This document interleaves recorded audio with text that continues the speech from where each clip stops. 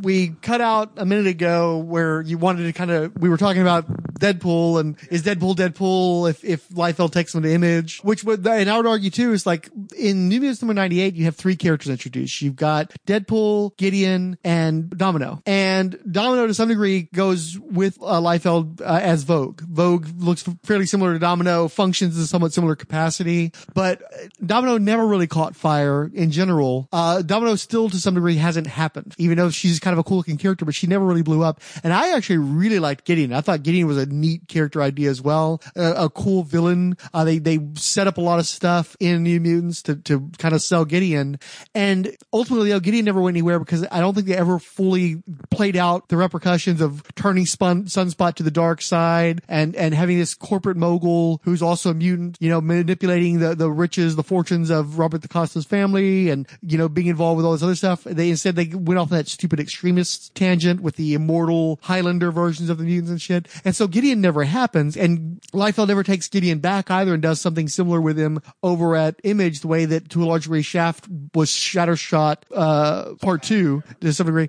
So Gideon never ends up happening anywhere, so it kind of depends on who invests in him and whether or not something ends up working. But like Deadpool, if you may remember, Ed McGuinness and Joe Kelly did the Deadpool series, right? And so Liefeld ultimately gets Ed McGuinness to go do a bunch of work for him over at Awesome on stuff like Fighting American, or originally Agent America. And they did like that Smash comic where there's their riff on the Hulk and stuff. And McGuinness doesn't go full McGuinness until he's over at Awesome. He did nice work on Deadpool, but he didn't fully embrace that cartoonish style of his until he's at Awesome. And then he comes back to the mainstream at DC with Superman. And I still feel that Ed McGuinness may perhaps be the greatest Superman artist of all time. I love Ed McGuinness as Superman. The Batman Superman. He did Batman Superman with Jeff Loeb, but I actually really liked his run on, I think it was Action Comics or one of the other Superman titles where he was just doing Superman. Is he still drawing today? Yeah, but he does a lot of covers and stuff. He doesn't do a ton of interiors anymore, which is unfortunate because I think he's an incredible artist. I think he's one of the greatest artists of to come up in like the late 90s, early 2000s. These guys that came up after Image,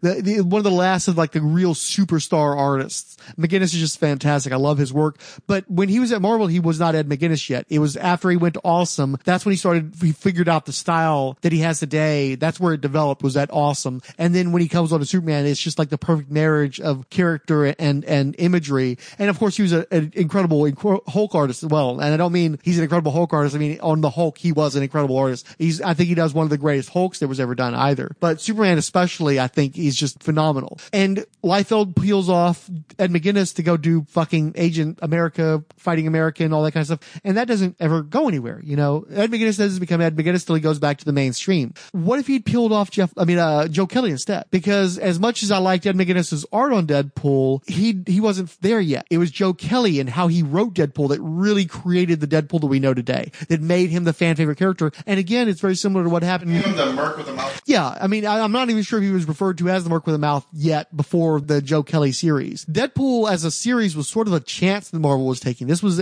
when Marvel was in their bankruptcy period, and they were kind of just testing the waters with shit. Deadpool had some heat on him in the past, but that had really cooled by the time they got to the ongoing series. And the series that Joe Kelly wrote was a cult favorite. It's just like with Christopher Priest. Christopher Priest's Black Panther barely survived month from month. The book was not selling well at all. And one of the reasons why the book was as weird as it was because he was constantly trying to reconfigure the book to make it something that would sell. Marvel needed hits in the post-bankruptcy years, so they were constantly trying to figure out a way to make Black Panther at least pay for itself instead of being this book that just barely barely scraped by month after month. Now Christopher Priest's stuff is revered and people are buying it in like omnibus format sort of stuff. And then obviously a lot of the material that was mined for the Black Panther movie came from Christopher Priest, but the book didn't sell for shit. And Priest will be the first to tell you that the Reginald Hudlin series, which I didn't think was all that good, sold magnitudes better than the Priest stuff ever did, even though it's not that well regarded anymore, it seems like. And not very much of the material from the Hudlin run made it into the movie. Most of the movie is the Don McGregor material and the Christopher Priest material. So it was never a financial success, but it was a cult hit and it was hugely influential. And the same thing happened with Joe Kelly on Deadpool.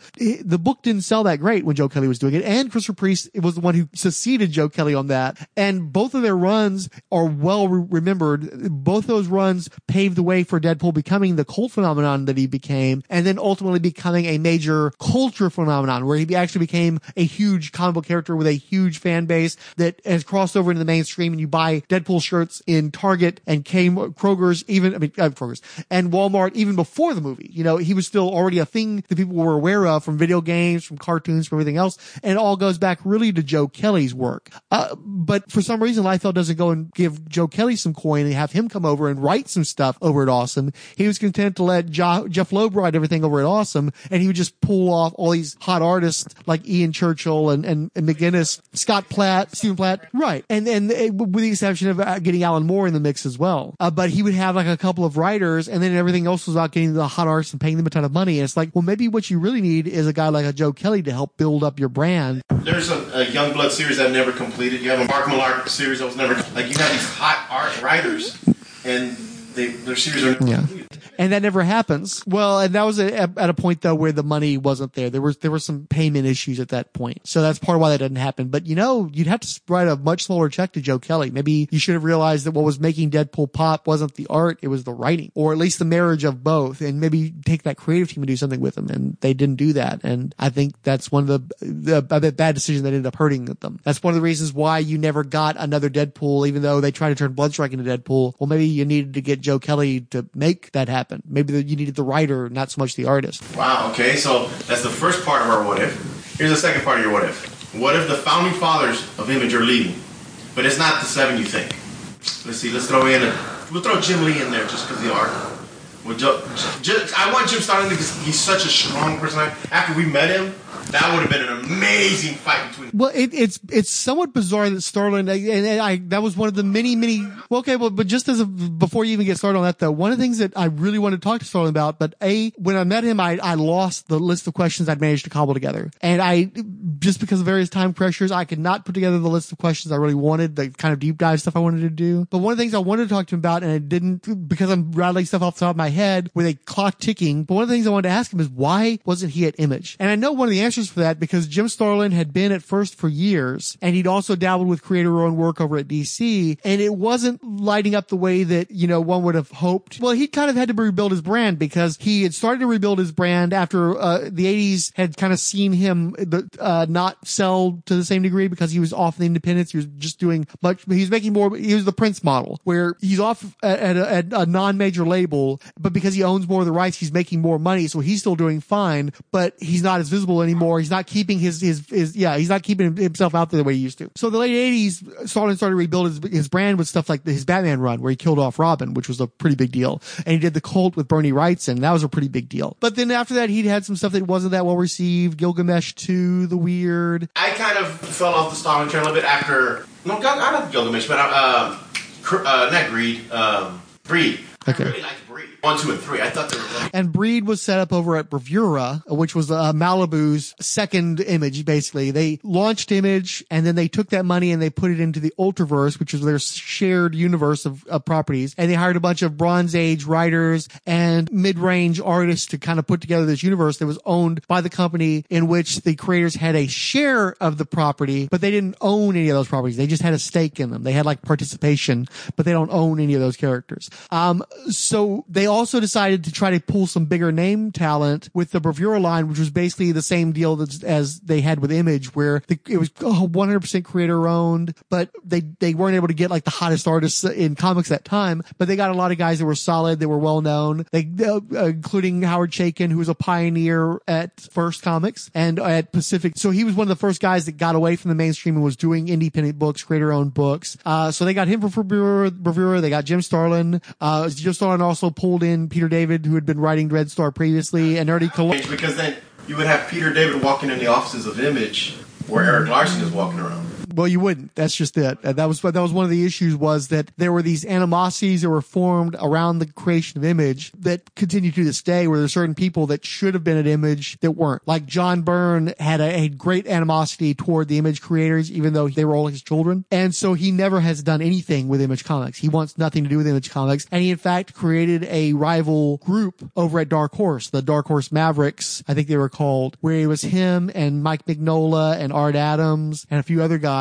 And they were basically in direct competition with Image Comics as this imprint over at Dark Horse, while Jim Starlin, Howard Chaykin, Gil Kane, Stephen Grant, Dan Jurgens at one point in time, although I don't think it ever came about. There were a number of people who were somewhat similar mindset. They set up over at at Bravura. And I'm sure one of the reasons why they set up at Bravura was because Image had brought in a lot of those early independent creators like Mike Grell, Keith Giffen, and then they cut their throats and left them for dead because they weren't putting out books in the time frame that they wanted them to. They weren't putting out the cutting edge type of material they wanted, so they just cut their asses loose pretty brutally. And so after that happened, I'm sure the guys like Jim Starlin didn't feel welcome over at Image. But at the time period when Image was coming about, he was rebuilding his brand because he had done some stuff over at DC. He'd killed Robin, but then he'd been fired from the Batman titles when the backlash came over killing Robin. All of his work right up at DC, so he was trying to rebuild yet again over at Marvel with Silver Surfer. He took over Silver Surfer from, I believe, Steve Englehart, and was just starting to begin a new cycle of Thanos stories. Then the Image exodus happened,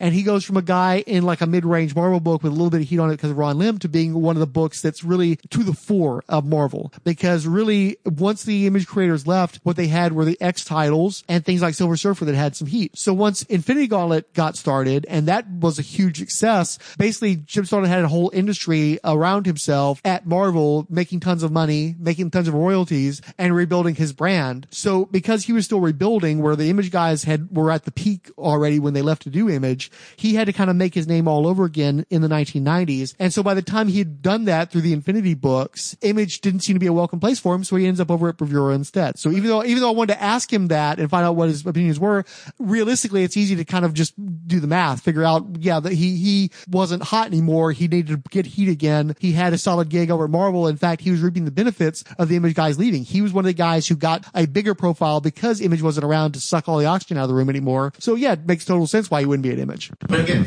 the what if concept, with him sitting at that table with them, what kind of influence do you see the Image books would have taken? Because he's a writer and an artist. Yeah. Well, not just that, he's also a businessman. He's a guy who crunches the numbers. He left Marvel not because of any kind of creative differences, but because Marvel stopped cutting him the checks. And he's like, okay, well, I see what you're doing here. I'm going to sue you and get my money. And I'm also taking my property to another publisher.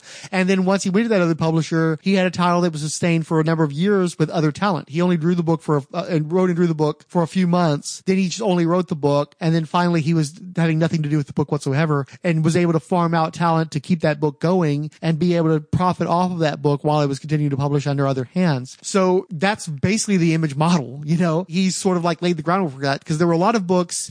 Howard Chaykin also, he started American Flag. He did it for a number of years, but ultimately he farmed that stuff out to other talent who were drawing it and writing it and everything else. And he was still profiting off of it. First Comics was still keeping it running, and they were profiting off of it. So you have to be a businessman to make that work. Otherwise it all falls apart on you. But yeah, it would have made a lot of sense for particularly at First Comics, because these were guys who'd been able to sustain throughout the 1980s, and some of these guys still had a fair amount of heat on them. Like Mike Baron had been doing the Punisher book for a number of years, working with some of the Image guys like Will Portacio in crafting this stuff. He ended up going back to Dark Horse and doing Nexus, because Dark Horse managed to untangle the rights to that property after First had gone under, and a lot of the rights were compromised by the bankruptcy of First Comics. So he kind of got sucked into the Dark Horse because of that. But somebody like a Mike Baron would have been smart to have over at Image Comics. If Mike Baron had been writing some of those books, they probably would have done better in the long run because they'd have had more solid plotting, more solid storytelling. You wouldn't be making fun of Image Comics 30 years later over their writing choices from the books over the first couple of years. So in other words, you would see from what we were playing around with here, I'm gathering that the Image books would have seen, like we would see collections of these books. Because I don't see trades for these books. For the most part, yeah. Well, in part because they were just so heavily overproduced, but also there's a real lack of demand because they're not great reads for the most part. Look at the ones that get collected. Spawn has been in print for ages because it's one of the better books. Savage Dragon the same way. There's a demand for those books. That's why they're in print. They're not going to print them just out of vanity because it costs too much money to keep things in print these days. They could just leave them as digital copies. For instance, Liefeld's catalog is not really in print. Aside from them taking the revised version of Youngblood and breaking it up into 4 chapters for sale on Comixology, that's it for Youngblood until you get to the newer versions in the 2000s. You just can't get those Youngblood books in digital copies. They don't exist because there's not a market for it because they're infamous. They're not well regarded. People don't want to buy those books. But generally speaking, it's not seen as financially feasible to do that. So yeah, if the books had stronger writing, if they'd been able to build a more faithful following for reasons beyond your aesthetic qualities, the visuals, yeah, it would have helped them in the long run. And if they'd had a few guys that were writer artists too, like they may not listen to Mike Baron or they might not listen to Fabian Nicieza, the kind of guys that they were working with. But if Howard Chaykin, a writer artist who'd been in the trenches for years, had been talking to them and writing some of their stuff, that might have helped them out in the business end and in the writing end. And certainly Jim Starlin would have been the same way. But because I picture a Spawn drawn by McFarlane, written by Jim Starlin would have been great. Yeah, amazing.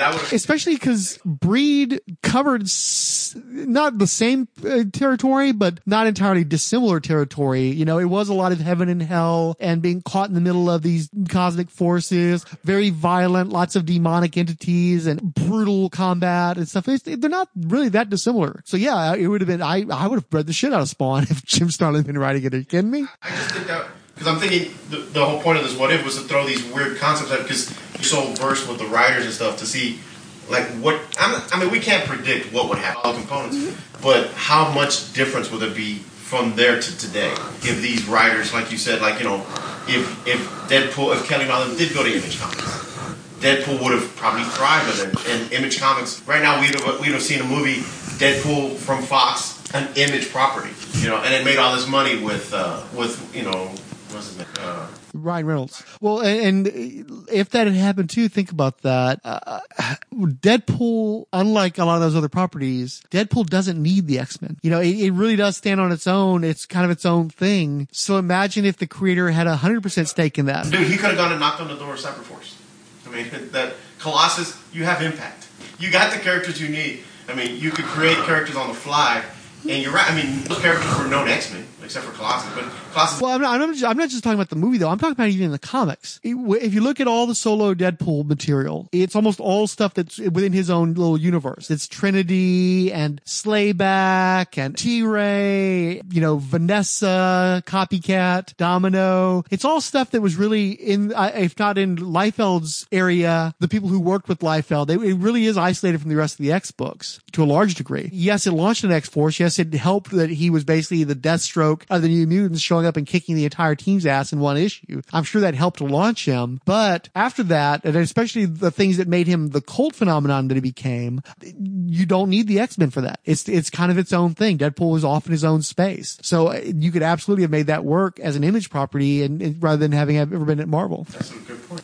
See, because like I said, I just wanted to play this little game just to see where we could take it. So that was our version of What If. Well, did you have anybody else besides Jim Starlin you would want in the well, no, it's just, it's that's right, but it's just like, it's just, you just can't, yeah. Okay, so, John Byrne's not going, we've already discussed that. Jim Starlin, I say, in my opinion, would have remolded Image. Image would have been...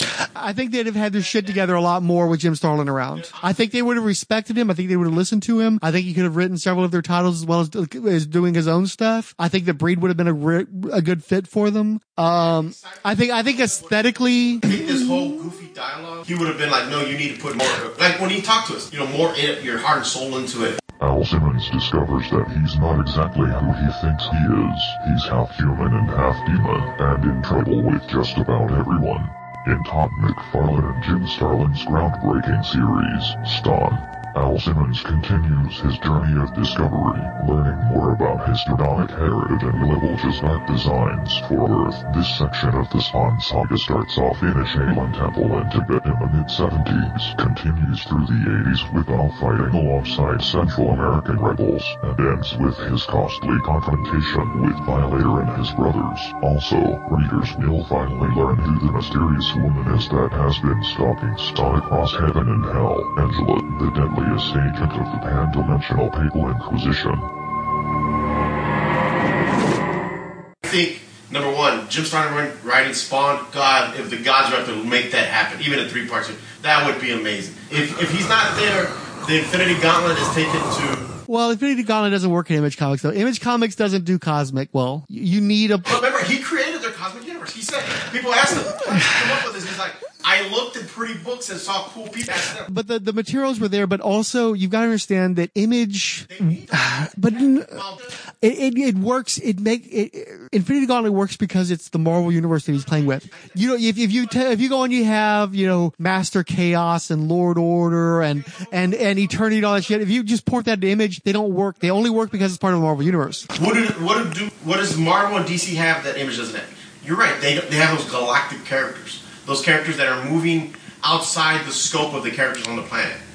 Image doesn't have that. Everything is Image is in there. Now, some of the newer stuff like Glory and the New Prophet stuff went outside and they played with that concept, but they don't have that giant world building. I mean, because now Image is almost... I don't feel like it's conjunct. They're not connected anymore. And I think that's both an asset and a great detriment because you don't have an Image universe that you're selling anymore. None of the individual titles support one another. They're all islands, and some of those islands are more populated than others. Some of those islands are more profitable than others, but there's nobody to lift you up if you're failing. You know, you basically stand and fall on your own devices for each individual title. I think Stalin would have walked in there and maybe thrown that concept. Like, we don't have anything bigger than Spawn's hell. Like, you know, you need something so that your characters can grow and do something else. Because, I mean, even Wildcats, they come from another planet over here, and that's it. Like, there's nothing... Yeah, but the thing is, the problem with the Cosmic and making Cosmic work, because there were other companies that did try to do Cosmic. Dark Horse Comics Greatest World, for instance, tried to get Cosmic early on. You have to build to Cosmic. You can't start with Cosmic, because it's too... Cosmic Odyssey, that was such an amazing book. But again, he's building off of pre-existing concepts. You've introduced those concepts. I'm not saying space. I'm not saying aliens. I'm saying the kind of cosmic stuff that Starlin traffics in, you've got to build to that within a universe. Like, you could go off and do Warlock on its own without it being part of the Marvel universe at all, right? And it's still a good story, but it means a lot more when it starts off as a small tale between, you know, Warlock and an evil future version of himself, and then Thanos gets involved, and then the Avengers and Spider-Man and things starts to get involved. Yeah, you're bringing these earthly characters that are familiar, that you're beloved, and you're taking them into this cosmic space. So you have an automatic scale. You know where the Marvel heroes are. So when you take them out of their element and you put them into these fantastic circumstances, you feel it even more because you've got something you can relate it to. Whereas when you go straight to cosmic without having developed that properly, it's just too esoteric. It's not, you don't have anything to ground you. You don't understand what it all means to you as an individual, to the individuals involved.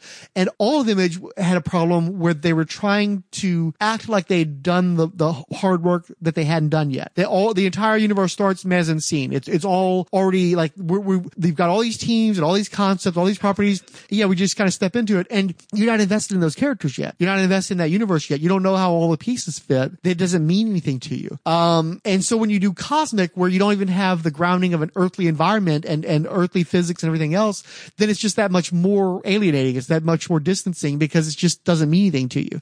There were cosmic Image books and there were spacefaring Image books, but DC Comics took decades to build up their universe in order for a Cosmic Odyssey to happen. Same goes for Marvel. Now, if you had a property like Fantastic Four in Image, which someone like somebody like Starlin could have set up, where you take these characters that are familiar, that are relatable, that they have personality, and they or something that you that are from our world, but then they're taken to this next level where they're a little bit more fantastic and a little bit more crazy. And then you take these guys that you understand and you know where they're coming from, and then you put them in cosmic circumstances. That's what Fantastic Four was. Is there a team of adventurers similar to a bunch of other properties like Challengers of the Unknown, or in television things like, 20,000 Leagues Under the Sea, these teams of people, Sequest, whatever, these explorers that are basically human, although in the case of Fantastic Four, they're enhanced. But then you have them explore all these bizarre realms, and that's where the Marvel Universe gets built. That's why Cosmic works in the Marvel Universe better than it does at DC, because you've got the negative zone, and you've got this Kree, and you Skrull, and you've got all this stuff all set up.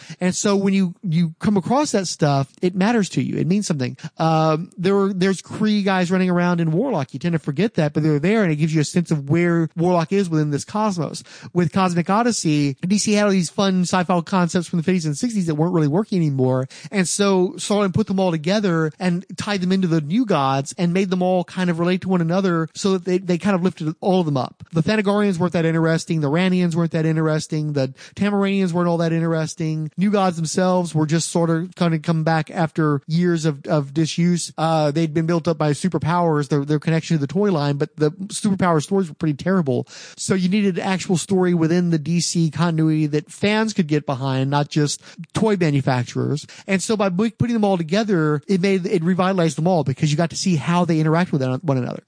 But you have to build it. You can't that just doesn't just happen. So unless you're going to have a Fantastic Four to create a universe for Image, everything's Earthbound. And Image does have its own universe. It is interconnected, but it's interconnected through government agencies and black ops and clandestine operations and international soldiers, super soldiers, and all that kind of stuff. But by making it such a grounded universe, it's very hard to go cosmic. They needed to build their Earth before they could build their stars. Gotcha. That's a good point. Okay, one more writer who we're going to throw in the final. Well, you never did come up with anybody besides Starlin, though. Well, you didn't let me, did you? Dude, if I was feeding a lion, I literally lost my arm. Because you were licking your chops on that one. Let's see, I was going to say the British invasion of, and Garthinus, Alan Moore, Warren Ellis, but they've already kind of touched on those books, and they've done their magic there and walked away. Even Neil Gaiman. I want to say. But see, imagine if, here's the thing that you haven't mentioned, okay? What's another line that got huge around the same time as Image Comics? Karen Berger and Shelley Bond over at Vertigo, right? They take all those British talent that they've been cultivating for several years, and they gave them their own little playground, and they helped to build each other up by saying, okay, look, all of our kind of adult, kind of weird, alternative college-age comic books, they're all going to be part of this one line. We've got one huge hit in Neil Gaiman's Sandman. We're going to try to, most of the other stuff was in disrepair, because Swamp Thing wasn't in a good place anymore by that point. Animal Man wasn't in a really great place by that point. Doom Patrol was this is before Vertigo. Okay. This is before Vertigo was coming in. Doom Patrol was kind of, petering out, because if Grant Morrison hadn't left yet, he was kind of on his way out. So really the properties that had built the house that became Vertigo were kind of faltering. The only one that was still holding strong was Sandman. Even that was in its final years, right? But by virtue of the coolness by association of Sandman, by virtue of launching the Series of Death miniseries at that same time, by having the same talents producing new works that started to catch people's imagination, and taking properties that had been continuing to do well, like Hellblazer under Enos and Dillon, they managed to build up this whole line of cool British flavored books at a time where alternative stuff was the hip thing, Nirvana and all that kind of bullshit. So one of the things that Image had a problem with, because they were so late to the game in getting writers in the first place and not utilizing them to the extent they could, again, the Spawn writer series, you got Alan Moore for an issue. You got Neil Gaiman for an issue. Right. And then when you go back to those guys, Alan Moore doesn't do another thing Spawn, Alan Moore was in there pretty early on, because he did the Violator miniseries, then he did Spawn Wildcats. Neil Gaiman came back for 3 issues of Angela, then he was gone again for another year or so. Well, but that's just it. But Garth Ennis didn't come in until years later. Garth Ennis was 95, 96, I think they finally roped him, but he'd been building heat at Vertigo earlier on. What happens if Image goes, okay, we need writers, and we don't want to work with the same hacks that we hated over at Marvel or what have you? So what happens if they raid, the really hardcore raid those British talents? What if they grab your Grant Morrisons, your Neil Gaimans, your Garth Ennises? But I felt you were going to be like, That's too easy. We've already seen that. Yeah, but imagine, because Vertigo had a lot of steam in those early years, and Vertigo was a hugely important property for a lot of years. And think about it again. One of the things that makes Image Comics what it is today is by being the new Vertigo. Vertigo was the place where you could be a not so big talent. Garth Ennis and Steve Dillon were not like huge names or anything, but they were able to take the heat they had off of Hellblazer and roll that into Preacher, and Preacher ended up becoming this huge cult sensation that became the new Sandman, essentially. Well, it took a while for Vertigo to get to the place where they were able to do those kind of creator-owned contracts, and of course, ultimately those were terminated by Warner Brothers executives not wanting to give up any rights to anything, wanting the whole fucking pie, not just a tiny piece or no piece whatsoever. So what happens if Image raids that talent pool to write their books? What if? And it's weird because I'm not sure it works. Really? Because again, one of the problems I'm having as we're reading some of these Image books that are written by guys like Moore and Gaiman is they don't take them seriously. They really feel like they're kind of hacking it out. They're kind of like, almost like, to some degree, when I read the stuff written by the British guys over at Image, it almost feels like they're mocking them, like they're satirizing Image, like they're critiquing them. They're not fans of Image. You can tell from reading the stories. They may like the Image concept. They may like creator-owned, books that sell, but I don't think they actually like the Image creators. I don't think they like their art. I don't think they like what they're doing to the industry and the types of stories they're trying to tell. I don't think that Alan Moore gets his dick hard with, his crypto-fascist government organizations, policing the world in ultra-violent fashion. That's not his bag, man. It's not Grant Morrison's bag, certainly. Gaiman. So to the degree that those guys worked on those properties, to a large degree, they were mocking them. You look at Alan Moore, what's the first thing Alan Moore does when he takes over Wildcats? He completely deconstructs the concept. He reveals that the Wildcats are actually kind of a bunch of villains and assholes, and they're essentially a bunch of racists.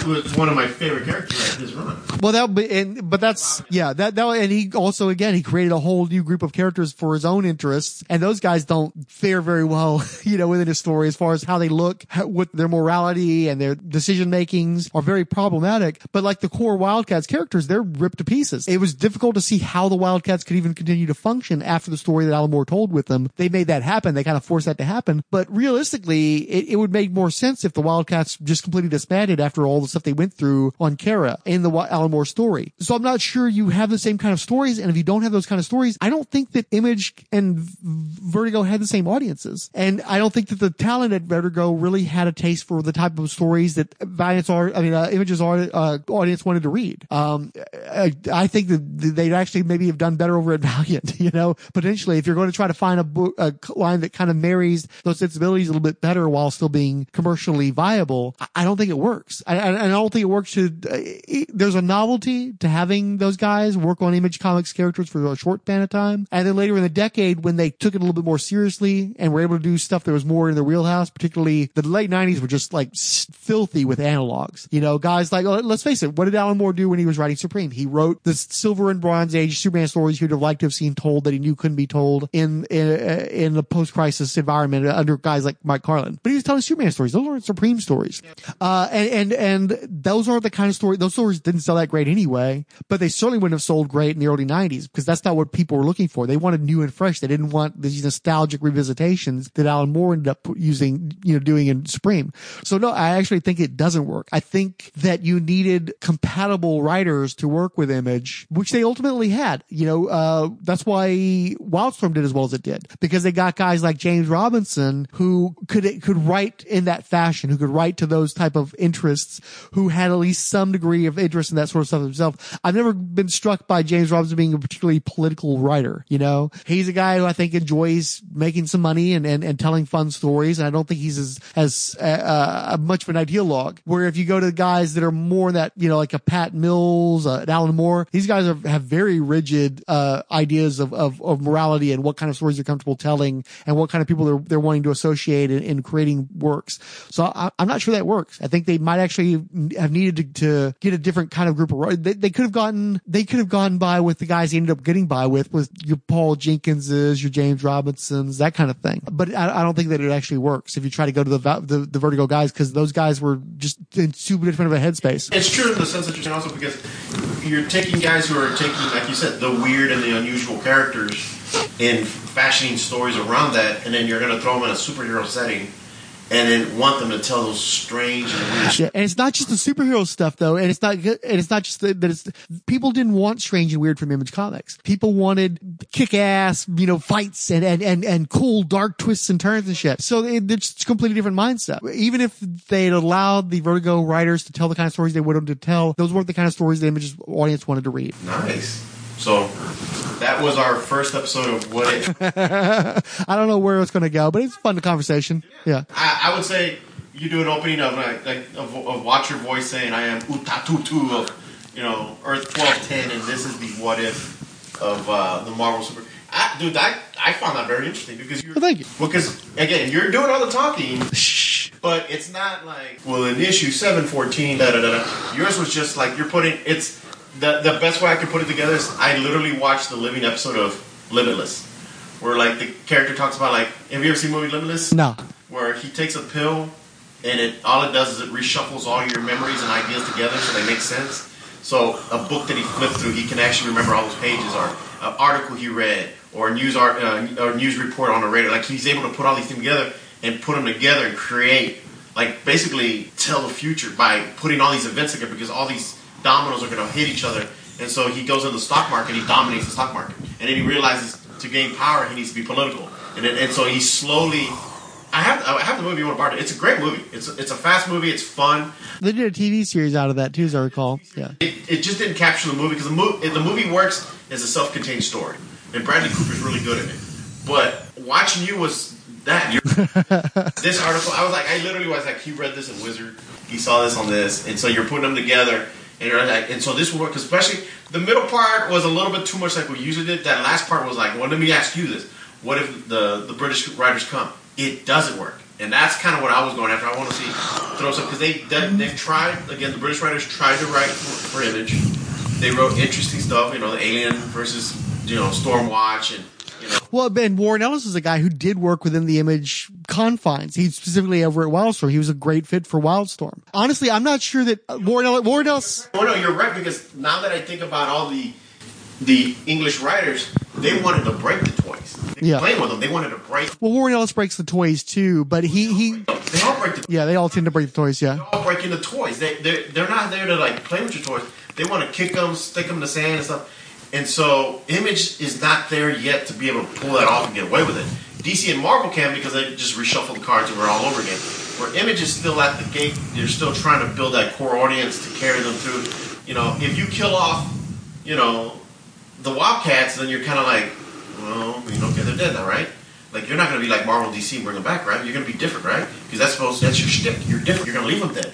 And they can't do that. So, like, I was sitting there and I was trying to remember the Alan Moore stuff, and I was like, you're right, because when they go to the planet, you find out, like, Maul comes from a planet, like, his people are slaves, and Warblade's people are, like, these sociopath killers, and, like, they're all kind of broken up into social classes, and they're all beneath everyone else, and then Voodoo's, like, the scum of them all. But then we just read, like, 10 issues ago where they're all best friends holding hands, and Alan Moore's like, no, there's a class level, they're all this. Mm-hmm. And I remember reading that at the time and thinking, wow, that's really fucked up. But you're right. That felt more Vertigo than it felt Image. Well, and when they tried to pull them back together again after Moore left, it didn't work. I stuck with the book up through like around issue 50, and it never made sense that these people were hanging out together anymore. And honestly, I mean, Wildcats, they didn't get back together again until Joe Casey. And Joe Casey's another guy who could work within the Wildstorm framework, because Wildstorm specifically became the Vertigo of superheroes. That's what DC was buying when they bought Wildstorm, was you had writers who were doing Vertigoized superhero stuff and made that work, and you were buying the talent pool, the artist pool. Authority's the best example. Yeah. Anti-heroes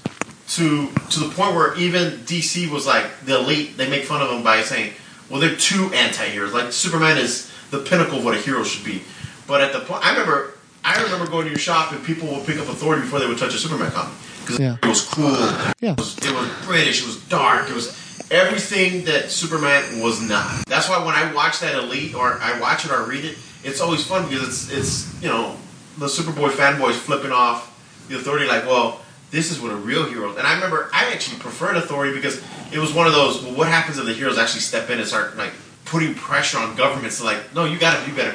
I mean, what was his name? Jack Hawksmoor. I mean, he basically tells the governments, shape up, we're going to do it for you. Like, dude, they're technically like villains. Like, they're really villains but they're trying to do it for the betterment of man. Like, to me, it was very complex. Like, you couldn't root for them, but you couldn't hate them either because they were trying to change everything for the better. But then you start seeing all these government agencies trying to undermine them. And, I mean, to me, that was a very complex story. I don't know if DC could pull that off. Yeah. Well, and that was part of the problem is that DC bought Wildstorm a few years too soon because they bought Wildstorm and then they tore it to pieces. Wildstorm, it was hilarious because I wouldn't go as far. They didn't strip mine it.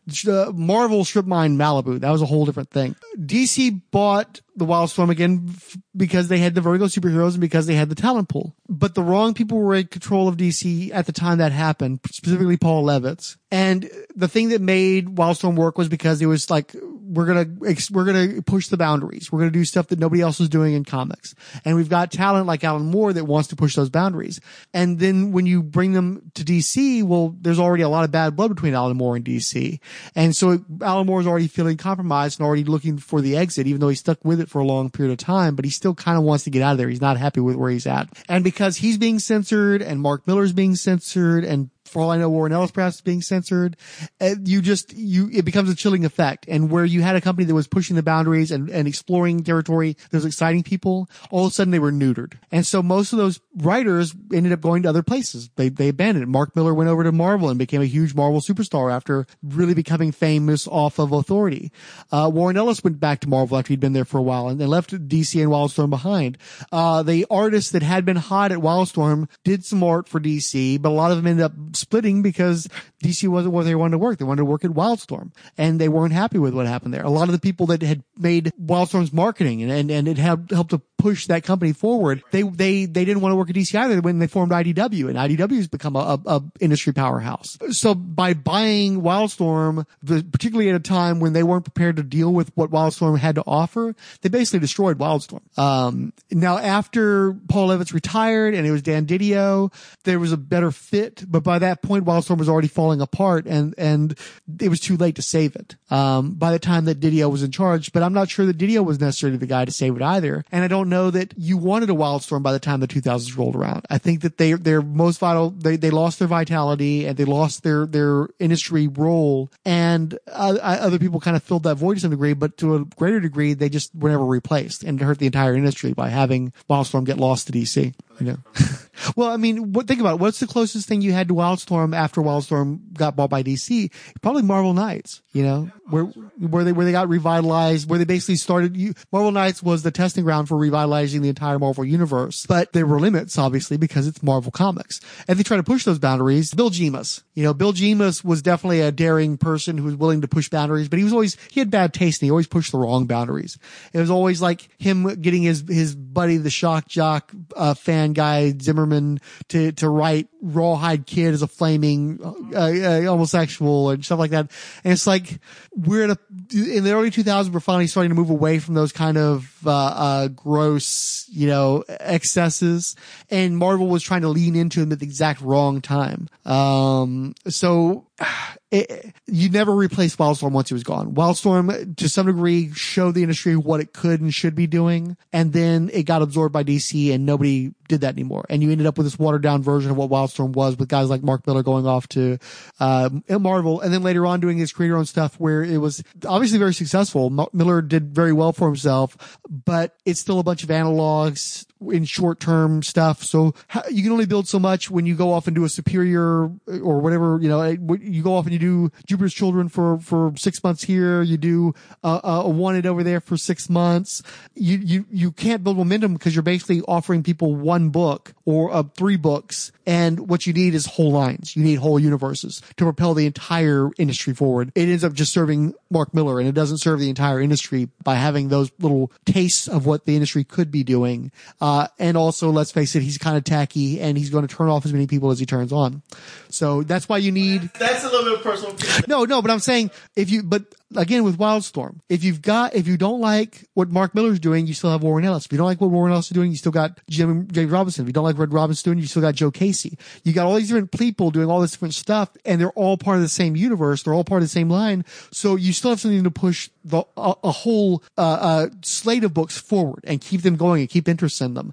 Not everything is going to be for everybody, but you've got a little taste for everybody. But if Mark Miller is just off doing his crazy stuff and he's not supporting anybody else, and there's no shared universe, there's no shared line there, it's just you either like Miller World or you don't. That's not propelling the whole industry. That's just propelling Mark Miller and his cohorts. Well, no, that's true. I mean, they were ending on. Yeah, from which they never recovered. Well, it was their all there to set the stage for Worldstorm, where you're going to have Morrison and Lee on Wildcats, and Morrison and Gene Ha on Authority, and it was going to be a whole new reinvigoration, and it collapsed right out of the gate. Jim Lee didn't draw the fucking book. The flagship book got one issue out. It's only ever had one issue out. They don't think the second issue ever came out. They got to 2? I don't remember 2 ever coming out, dude.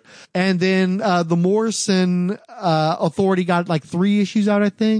And then Keith Giffen ended up working off of some of his, yeah. And Keith Giffen ended up taking some of Morrison's notes or just springboarding off of it, and it was ended up being like Keith Giffen, some other guy doing Authority, and it's like, this isn't what we signed up for, that's not what people would want. Morrison and Lee and Gene Ha, and it's going to be this big thing, and it's like, it was just a wet fart, just nothing fucking came out of that, and Wildstorm never recovered from that shit. They ended their line, they shut everything down, and then the lights flickered for a minute, and they were right back out again, and you ended up with like Keith Giffen trying to revitalize the entire line. And I love Keith Giffen, but he's not the guy who's going to revitalize the line. He's a very specific taste. And Miller, he was basically kind of doing a Millerish type thing anyway. So if you could get the real Mark Miller, why are you going to get the kind of, So, okay. So that's the third stop in our. I don't know what we're going to do with any of this, but it's fun. It's a fun conversation though. Just throwing it out there. It's what if, Roll Spine presents What If. Yeah, I mean, we could do that as a Rolled Spine. That might be a thing, because Spawnometer has kind of a specific thing. Yeah, it doesn't really work there. Well, ours will be What the Fuck. What the fuck would have happened if? Yeah, we'd be better with What the Fuck. Like I said, to me, honestly, this was an interesting conversation because your storytelling, but again, we're throwing out. Well, I love when you went with the British thing wouldn't work. Because people have been, it wouldn't work. No, it wouldn't work. And this is why not. And you give good examples of why it wouldn't work. Because I thought it would have worked, but you've made. I mean, even I started agreeing with you. No, they were there to break toys. Now you made it sound worse, but they're mocking them and shit. I literally, but I do think they didn't take it seriously. They were kind of just half-assing it for a paycheck. You could tell I think part of it too is, take a guy like Alan Moore, right? When you hear that story about whatever happened to the Man of Tomorrow, where Julie Schwartz was talking about how he's going to do like a last Superman story to kind of wrap up his run before Superman jumps in. And the story I heard is like, Alan Moore literally like jumped out of his seat, grabbed Julie by the lapel and said, I have to write that story. Well, obviously he has a love and a passion for Superman that he absolutely has to be the guy who tells that story about that specific character. None of those guys loved the Image concepts. And again, like most people, they were probably mocking them as like second, third generation X-Men knockoffs.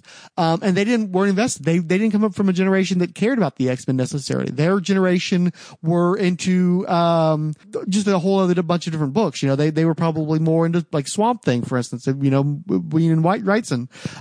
So they didn't have the passion for it. So how are you going to write third generation knockoffs of stuff you didn't care about in the first place and bring that kind of passion to it?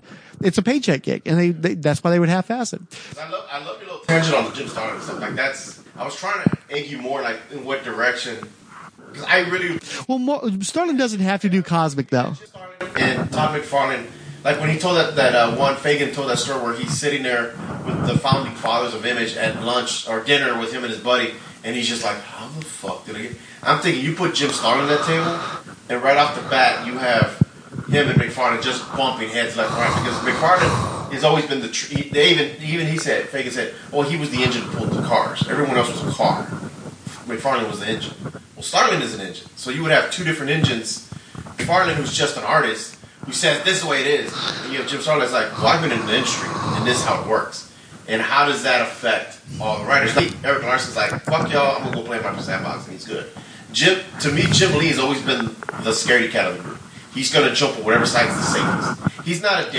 Well, no, but Image was still daring, but I think that it was about crunching the numbers. But when he saw all the talent, Yeah.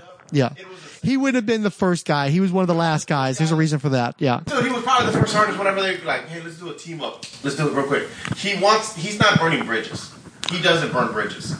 Layfield burns bridges. Yeah. No, I'm sorry. I take that back. McFarlane doesn't just burn the bridge. He burns it and pisses on it. It's funny. Because he's got to be the guy. He's got to be right all the time. He's a dick. But talking to Starling, I think Starling would have been like, listen here, little boy. This is how shit works.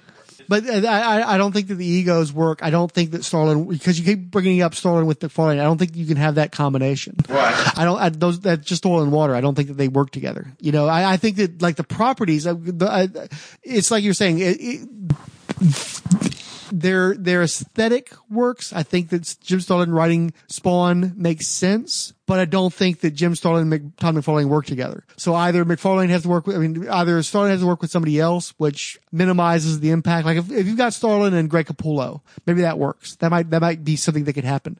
But that means you've got, a year change to however many years where, Image has already kind of been launched. So if you're talking about Jim Starlin being there as a founder, he's not writing Spawn. No. Actually, it would have been kind of cool. Could you imagine Garth Ennis doing the demon type stuff with Spawn? Ooh. That would have been pretty sweet. And he'd have been quite gettable. Yeah. Because not just the demon stuff, but also Hellblazer. Going into those kind of edgy areas, but with McFarlane artwork and with that kind of promotional machine behind him. That could have really been something. That would have been really interesting to read. Yeah, because see, and that's what I like about the What Ifs, because like that makes you think. I think if Garth Ennis was there at his prime, I think him and Steve Dillon would have taken Preacher to Image. I think Preacher would have been an Image, and that would have been the first Walking Dead of their series. Like you said, that would have been their potentially, but again, Image had an audience that wasn't the same as Vertigo's audience. I think that maybe you needed the surroundings of Vertigo. Vertigo had an audience that had read Sandman, and Sandman was over with, and they wanted to find another Sandman. They wanted another book like that. And Preacher was a different beast, but it was in the same headspace to some degree. It appealed to the same audience. Vertigo would, if you were to take Vertigo and put it inside Image, it wouldn't work. You know what Jim Starlin would have been on? Wildcats. Starlin would have been a good fit on Wildcats because he could do the paramilitary stuff okay. He had some interest in that as long as he didn't have to draw it. Paramilitary mixed with all that space shit, all the alien stuff and everything. I can see that working. I can see that being a good fit. And I think that Starlin is a guy who could work with Jim Lee and vice versa. Obviously, Lee was looking more cutting edge. That's why he ended up going with guys that were further out than Starlin was. But if you're talking about like the early issues, like the first year where you just needed somebody to write this and make it stronger, Starlin would have been a pretty good fit, I think. On Wildcats? What about Cyberforce or something like that? Too tech savvy? He's not the fit for that, but I'm trying to think of somebody who does that kind of thing well in comics, because it's not something that really gets done well in comics. Warren Ellis would have been a great fit for it, but I don't know if he was on anybody's radar at the start of Image. Because he hadn't even done Doom 2099 yet by that point. I think he might have just barely been doing Excalibur, so I don't know if he was around to be doing stuff back then yet. Simon Furman would have been a pretty good fit, even though I don't think he would have been on anybody's radar. Who did a bunch of stuff for Marvel UK, like the Transformers books, Dragon's Claws, Death's Head. He'd have been a pretty good fit for Cyberforce, I think.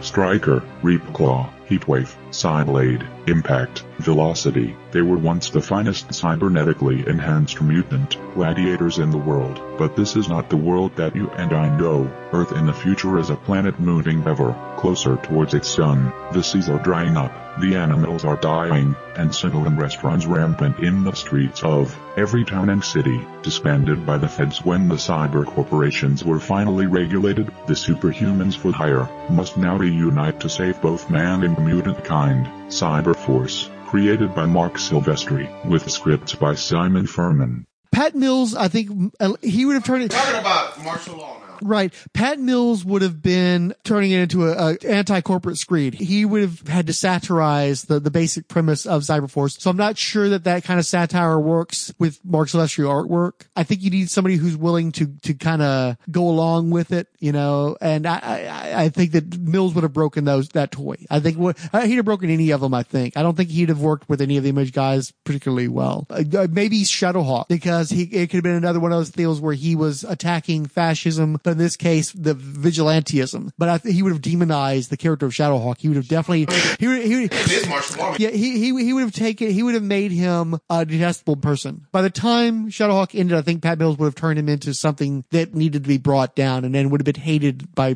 people. But it would have been interesting, yeah. That would have been very interesting, dude. Like to have you start a book out with a hero, and then as the book goes in, it turns. Yeah, they slowly become the villain of the book. Yeah, yeah. You have a cutoff point. I mean, you literally have your. It's not one of those fucking books that last forever, or you stop at 144. You basically, like, we're going to start a hero, and then at the end he's going to be a villain. And guess what? I need your heroes to come and stop he's out of control. Ooh, that would have been really long.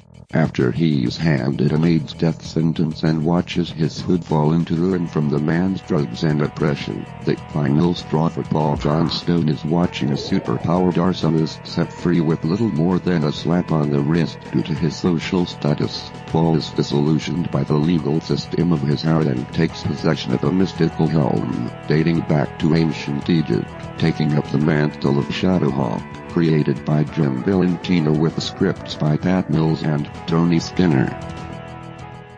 With the Youngblood, if you're going to show what happens if superheroes had press agents and did lines of coke and shit like that, obviously that's Chaykin. Howard Chaykin? Howard Chaykin on Youngblood. Million. Peter Milligan could have made that work too, but again, Milligan was a Vertigo guy. He's a guy who's willing to play around with that kind of stuff, though. So that would be a possibility. He would have definitely been more accessible. Chaykin's a guy who's not for everybody. He's a guy who does not like slow down the bus and let you jump on, and so that might have been a little bit difficult. But the thing is Youngblood was so fractured anyway, was such like a hodgepodge of ideas that didn't get fully developed anyway. I think that Chaykin might have actually kind of steered into that and made that kind of work a little bit. It might have just been kind of like this weird sort of stream of consciousness commentary on celebrity superheroics. Always felt that. Ecstatics was basically Youngblood. That's what I'm saying. Reading that, I'm like, dude, that's Youngblood, but better. Because, the series was so, hell, they have their Layfield running around, their press agent. Yeah, and you even have the ultraviolence in Ecstatics the way you had in Youngblood. So that's why I was thinking Peter Milligan. Yeah, no, I definitely can see that, yeah. Adored by fans, reviled by their fellow superhumans, Youngblood does the government's dirty jobs that others can't or won't. All they want in return is fame, money, sex, power and lucrative endorsement deals. Rob Liefeld and Peter Milligan's subversive, media-loving anti-hero star in a series of bizarre, hilarious and deadly adventures. See all your favorites, including Shaft, Die Hard, Chapel, Vogue, and Bodrock, in action against and alongside Prophet, Supreme, Glory and others. Who else? See, I don't think they would have brought on more artists as themselves. They wanted clones of their own artists. That ended up being the most successful. I think that they felt like the older school artists were diluting their appeal by making them seem more dated, more conventional. They wanted to be the cool kids and with the cool, flashy art, the new guys. So it's another writer that would be hard to see there. I was gonna throw something out like a Stephen King or some shit like that. Well, no, you're not. If DC and Marvel can't get Stephen King, Image Comics didn't get Stephen King.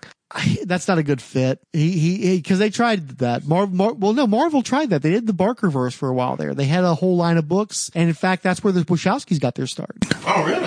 Yeah, the Wachowskis were writing Ecto Kid, and that's why they knew Steve Scroce, who was drawing it, and that team ended up working on Matrix together, and they also did the Doc Frankenstein books for Burly Man in the early 2000s. But yeah, that's where the Wachowskis got started, was on the Barker comic book line. That was the one they had the Pinhead, right? I don't think that the Pinhead stuff was at Epic. Yeah, Epic. And then, what they wanted to do is have Barker launch a line of like edgy superheroes. There was actually, they weren't in Marvel continuity, my recollection, but they were separate from Epic as well. It was the Razor line, and it was an imprint that was still part of Marvel, and I think still had a Comic Code Authority, so they didn't mingle with the Hellraiser stuff at all. How did it do? Terrible.